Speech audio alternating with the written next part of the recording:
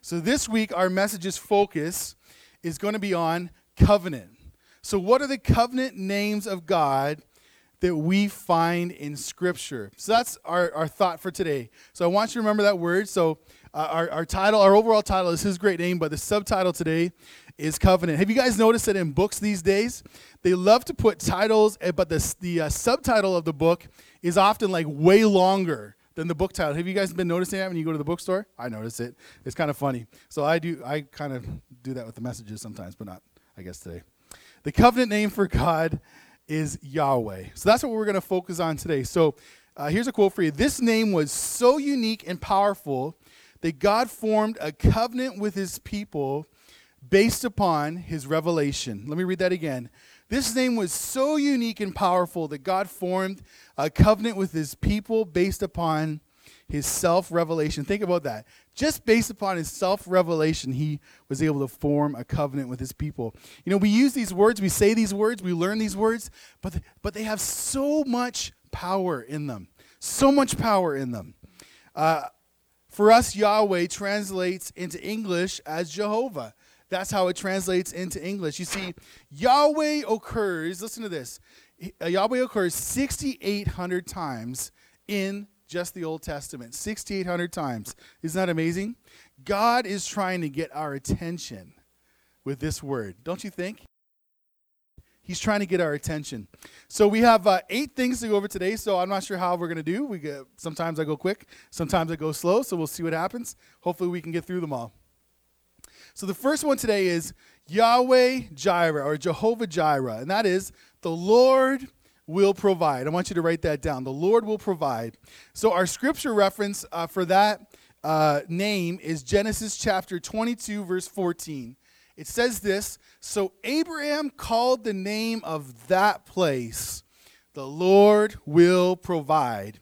As it is said to this day, on the mount of the Lord it shall be provided. Isn't that amazing? The Lord will provide. Remember this. I read this week. I thought it was so great. Just a quick little phrase. There is always a ram in the thicket. And it comes from this passage in Genesis 22. Remember that. There's always a ram in the thicket. We know God provided Abraham a ram in the place of Isaac. That's what He did.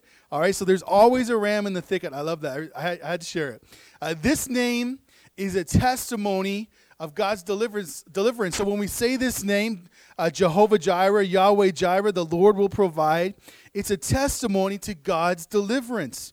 He will provide. Here's a quote for you. God's severe testings in your life are not merely meant to test and prove your faith, but also to give you a chance through your obedience to test and prove His faithfulness. Let me read that again. God's severe testings in your life are not merely meant to test and prove your faith, but also to give you a chance through your obedience to test and prove His faithfulness. That's what it's about. Remember this. There is always a ram in the thicket. Oh, I love it. I'm going to put that on my house. What do you say, Arlene? Over the front door? There's always, it's so good. Oh, man, I should have painted it with that tar I was using yesterday. Okay. Painted, I would have been amazing. Oh, man, it's going to be a sideshow at our house by the time I'm done with it. Okay. That's why Arlene doesn't let me touch it. All right. So I love this thought of the Lord will provide, that God provides. Excuse me. I have a little personal testimony just to share about God's provision. I was taking a course at seminary a few years ago. I think it was at least 3 years ago. Well done, I can remember. Okay, so it was a couple years ago, and I remember someone was supposed to give me money to pay for the course, all right, because I didn't have the money. So someone was supposed to give me money for the course. And you know when someone's supposed to give you money for something, and maybe it's not, it's more than $20, right? Or it's more than $5. You feel a little like guilty, at least I do, for asking for the money. Like they said they would do it, but come on, like they really helped me out. So I was in a bit of a pickle. So I was like, I signed up for this course, and I was like, man, this so and so is going to pay for it. It's all good. And so I got a call, and I'll never forget it. I got a call because it was on my birthday. They called me. I was like, happy birthday. And they said, are you taking this course? And it was one of those courses where I'm not very good with memory stuff, so I take all my courses like 1 week long. I go to school for a week, and I take the exam, and I ace it. You do that over 3 months for me, forget about it. It's not happening. Oh, man, so I always do. So that's the courses I take. So anyway, so I was taking this course, and they called me on my birthday, and they said, you have to pay for your course. And I played a bit dumb. I said, oh, it's not been paid for yet? And they said, no. And I said, okay. So I was like, I was kind of sweating. I'm like, what am I going to do? So I said, well, what is the minimum payment? That was my question. And they said, you got to pay, I think it was like $300 was the minimum payment. And I was like, oh, Lord. So my birthday, just so everyone knows, just so you don't have to worry about it anymore, is December 23rd, all right? So 2 days before Christmas. So when it's my birthday, you know what my bank account looks like?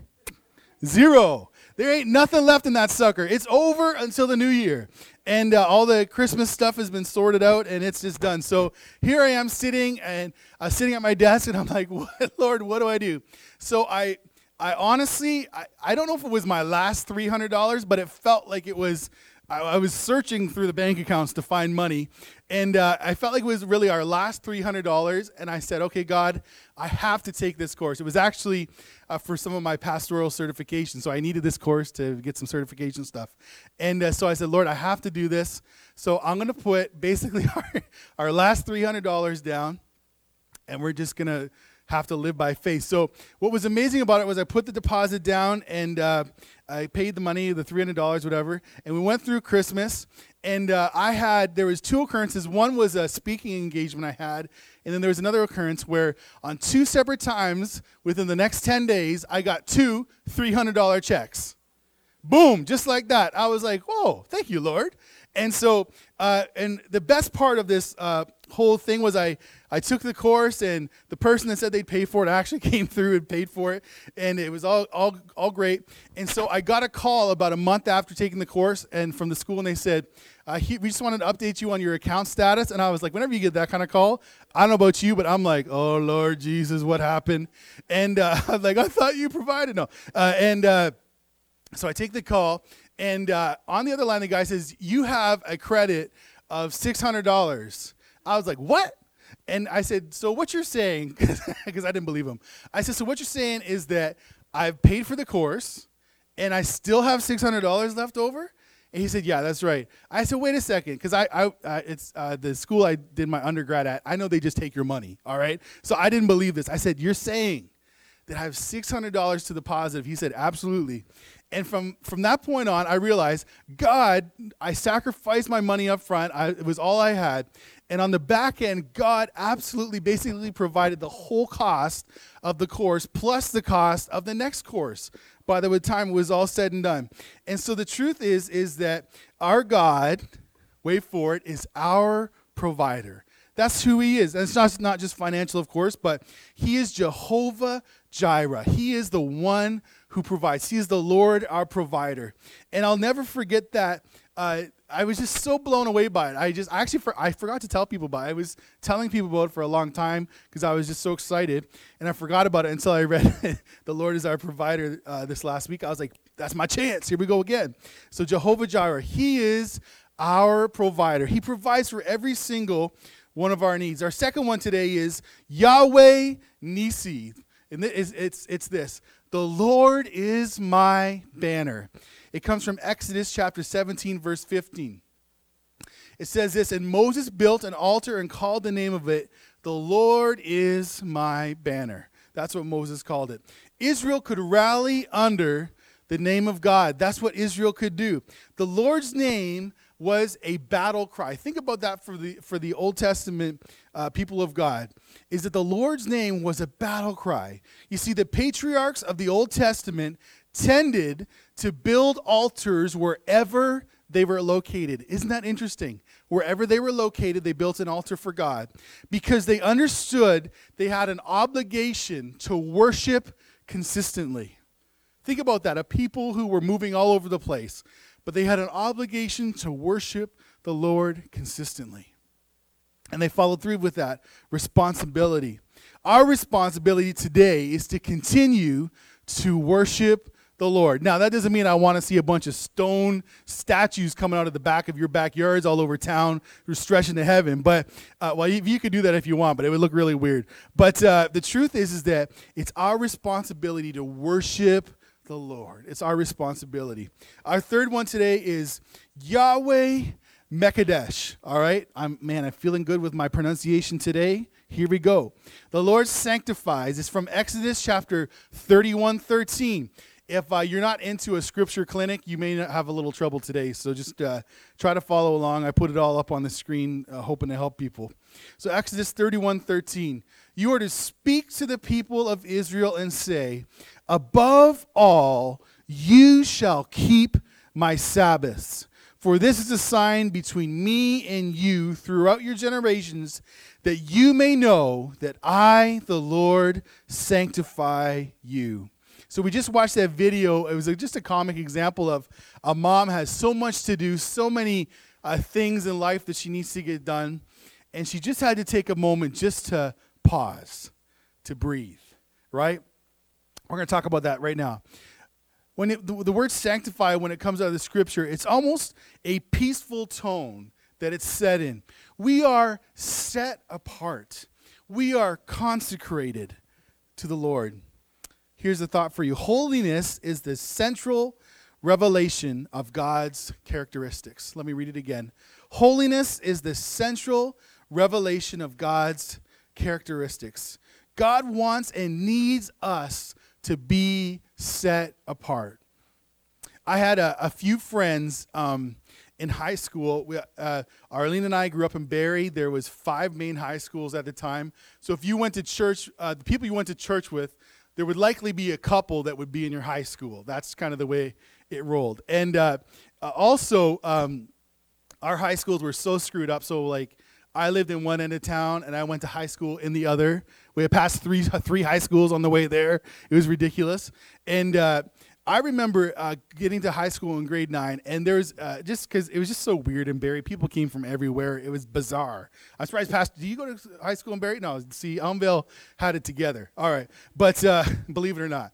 But it was so crazy. And I remember there was a young girl who had a locker a few down from mine, and we knew each other because we'd met over the years. And I remember that she just... She knew I was a Christian. I knew she was a Christian, but she had zero interest in living a godly way at that point in her life. And I remember that it was my first real lesson when it came to my faith in my life. For some reason, I'm not sure why, but that I was set apart. That I was going to be different than everyone else around me. Even though my friends may, in high school, they want to do crazy, stupid things. Well, my decision was always, thanks, but no thanks. I'm going to do something different. And why was that? Because I'm set apart. And when I was in high school, I used to think that when you got out of high school, that would end. I fooled myself. No. You just turn into adult age stupid people is really what happens with a lot of those friends from high school. Some of them are on Facebook still. Okay. And the truth is that even in our adult life, that you and I, we are to be, God has told us, God has destined us to be set apart. The scripture calls it that we are like aliens in our world. That's how we are described in the New Testament. We're aliens in this world. And the truth is that our characteristics, who we are, should reflect more of the opposite direction of the way the world is going than the direction the way the world is going. Because you and I, we're set apart. That's why we should be different. We should look different. We should sound different. We should have the appearance that is different than those around us. Here's a thought for you, because I want to say it again. Holiness is the central revelation of God's characteristics. His characteristic of you is that holiness is inside of you, is that it's within us. God wants us to be set apart. We're not to fit in with everything around us necessarily. Even to this day, we need to be different. We need to be set apart. We need to recognize that He has consecrated Himself to us. That's the truth for today. Here's our next thought. Above all of that I've just said, God also wants us to observe the Sabbath. And that's the next part of this text, and that's where our video today comes in. Our prayer would literally be that we would rest, that we would stop, that we would cease, and that we would actually become absent from the world so that we can quiet ourselves, so that we can breathe, without my watch telling me how to do it, the breath of God into our life, all right? Our prayer would literally be that we rest, stop, cease, and be absent. We would be absent from the world. We would find our secret place. The definition of Sabbath actually goes even deeper. It requires us to perish, to die to ourselves. That's what God's asking when he's asking us to rest. Die to yourself. Just take yourself, seclude yourself away for a time, not forever, but for a time, so that he can speak to us. In this place, God makes us. He makes us holy. He sets us apart. That's what happens in those places. Here's a reminder for you. Sabbath, because it goes the other way too, Sabbath is not an excuse for laziness. I've seen that with people before. Sabbath is not an excuse for laziness. You see, Proverbs chapter 24, verse 33 says this, a little sleep, a little slumber, a little folding of the hands to rest, and poverty will come upon you like a robber, and want like an armed man. Isn't that interesting? Here's another one. Proverbs 10, verse 4. A slack hand causes poverty, but the hand of the diligent makes rich. So we need to find the balance. The Lord is shaping us. He's setting us apart. Yahweh Makadesh. The Lord sanctifies. That's what we just talked about. Isn't that amazing? Here's our fourth one for today. Oh, and I'm running out of time. Oh, Lord Jesus, help me. Okay, I don't want to rush this. I don't know what I'm going to do. Anything can happen on Sunday. Okay, Yahweh Shalom, number 4. The Lord is peace. This comes from Judges chapter 6, verse 24. Then Gideon built an altar there to the Lord and called it, the Lord is peace. To this day, it still stands at Ophrah, which belongs to the Abezerites. All right, that's from Judges 6, verse 24. You see, the Lord is peace. God brings well-being, not death, to his people. Let's read a short story I found this week. I want to share it with you. Noah preached to the old world for 100 years, but only 8 souls were saved. Lot preached to the cities of the plain, but only 3 souls were chosen from them. 600,000 men, besides women and children, passed through the Red Sea, but only 2 entered the promised land. Gideon went to fight the Midianites with 32,000 men, but only 300 were allowed to participate in the victory. Many are called, but few are chosen. Few are chosen. God brings well-being, not death, to his people. You see, peace is a gift. Psalms 34, verse 14 says, turn away from evil and do good. Seek peace and pursue it. That's what the word says. Jesus is the Prince of Peace. Isaiah 9, verse 6 says, for to us a child is born, to us a son is given, and the government shall be upon his shoulder, and the name shall be called Wonderful. His name shall be called Wonderful Counselor, Mighty God, Everlasting Father, Prince of Peace. You see, wicked people don't know peace. Isaiah 48, verse 22 says, there is no peace, says the Lord, for the wicked. That's what the scripture says. Yet you and I can have peace with God. Isaiah 53, verse 5 says, but he was pierced for our transgressions. He was crushed for our iniquities. Upon him was the chastisements that brought us peace. God's peace brings completeness, provision, and deliverance. Let me read it again. God's peace brings completeness, provision, and deliverance. Amen. Yahweh Sabaoth, the Lord of hosts, 1 Samuel 17, verse 45 says this, then David said to the Philistines, you come to me with a sword and with a spear and with a javelin, but I come to you in the name of the Lord of hosts, the God of the armies of Israel, whom you have defied. You see, David knew what he was up against. Still he knew who was greater, the Lord of hosts. I love, if you know your scriptures well, you know that this is David fighting Goliath. I love it so much when it says, David says, you come to me with a sword and with a spear and a javelin, but I come to you in the name of the Lord of hosts and the God of the armies of Israel, whom you have defied. I love it so much. Here's a little quote here. David also proved he was aware of the greatest of his own military resources. The name of the Lord Almighty, the God of the armies of Israel. Imagine if someone came to you, attack you, and you said, stop right there. I've got the Lord of hosts. I'm telling you, they're going to run. They're going to just walk away. It's going to happen. The Lord of hosts. This represents God's power over the nations, just like David over Goliath. That's what David, he was prophesying it, that he has power over the nations through God, just like him over Goliath. He was saying it, and the big brute couldn't even see it coming. This title designates God as king, ruler of Israel, its armies, its temple, and of the entire universe. That's what it represents. The word host infers to us the armies that are at the Lord's disposal. You see, host defines as this in my Bible dictionary. Host is a term referring to multitudes of or armies. A title given to the God of Israel is the Lord of hosts, 1 Samuel 17:45. The armies may be those of Israel or those of heaven, the latter made up of angels or other beings depicted in God's, I don't know that word. God's place or court. All right. There's my own interpretation. Associated with the heavenly hosts are heavenly bodies and the forces of nature. The Lord of hosts controls the forces of nature. You know, even just a few days ago on Friday, we were reminded of God's control over the forces of nature.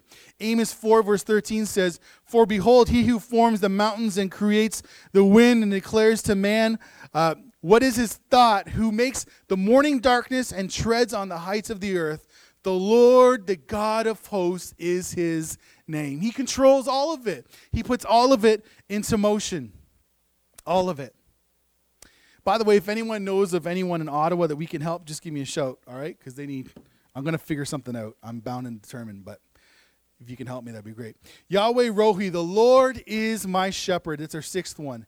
Yahweh Rohi, the Lord is my shepherd. Psalm 23, verse 1. Obviously, we would all know this. The Lord is my shepherd. I shall not want. You see, God is the one who provides loving care for his people. The sovereign ruler of the universe has taken up the task of shepherding us. When we read Psalm 23, verse 1, our response is natural. He is my shepherd. This response becomes as natural as breathing when we say that he's our shepherd. It's just as natural as breathing. You see, God's hands of care and protection are upon us. The Lord is our shepherd and our needs are met. Isn't that amazing? The Lord is our shepherd and our needs are met. Roger Ellsworth, a theologian, said this: Christians cannot read David's words without having their thoughts immediately rise to these words from the Lord Jesus Christ. I am the good shepherd. The good shepherd gives his life for the sheep. That's what Christ has done for you and for me. Here's our seventh one for today. Yahweh. Oh boy, this is like some kind of Chinese word. I don't even know. It's not Chinese, but it feels like it. Yahweh. Who said that? That's okay. Richard got it. I can't believe it. Okay. Yahweh. Okay. Whatever Richard said. The Lord is our righteousness. That's what it means. The Lord is our righteousness. I do practice these, but anyways, there we go. Jeremiah 23, verse 5 to 6 says this: Behold, the days are coming, declares the Lord, when I will raise up for David a righteous branch, and he shall reign as king and deal wisely, and shall execute justice and righteousness in the land.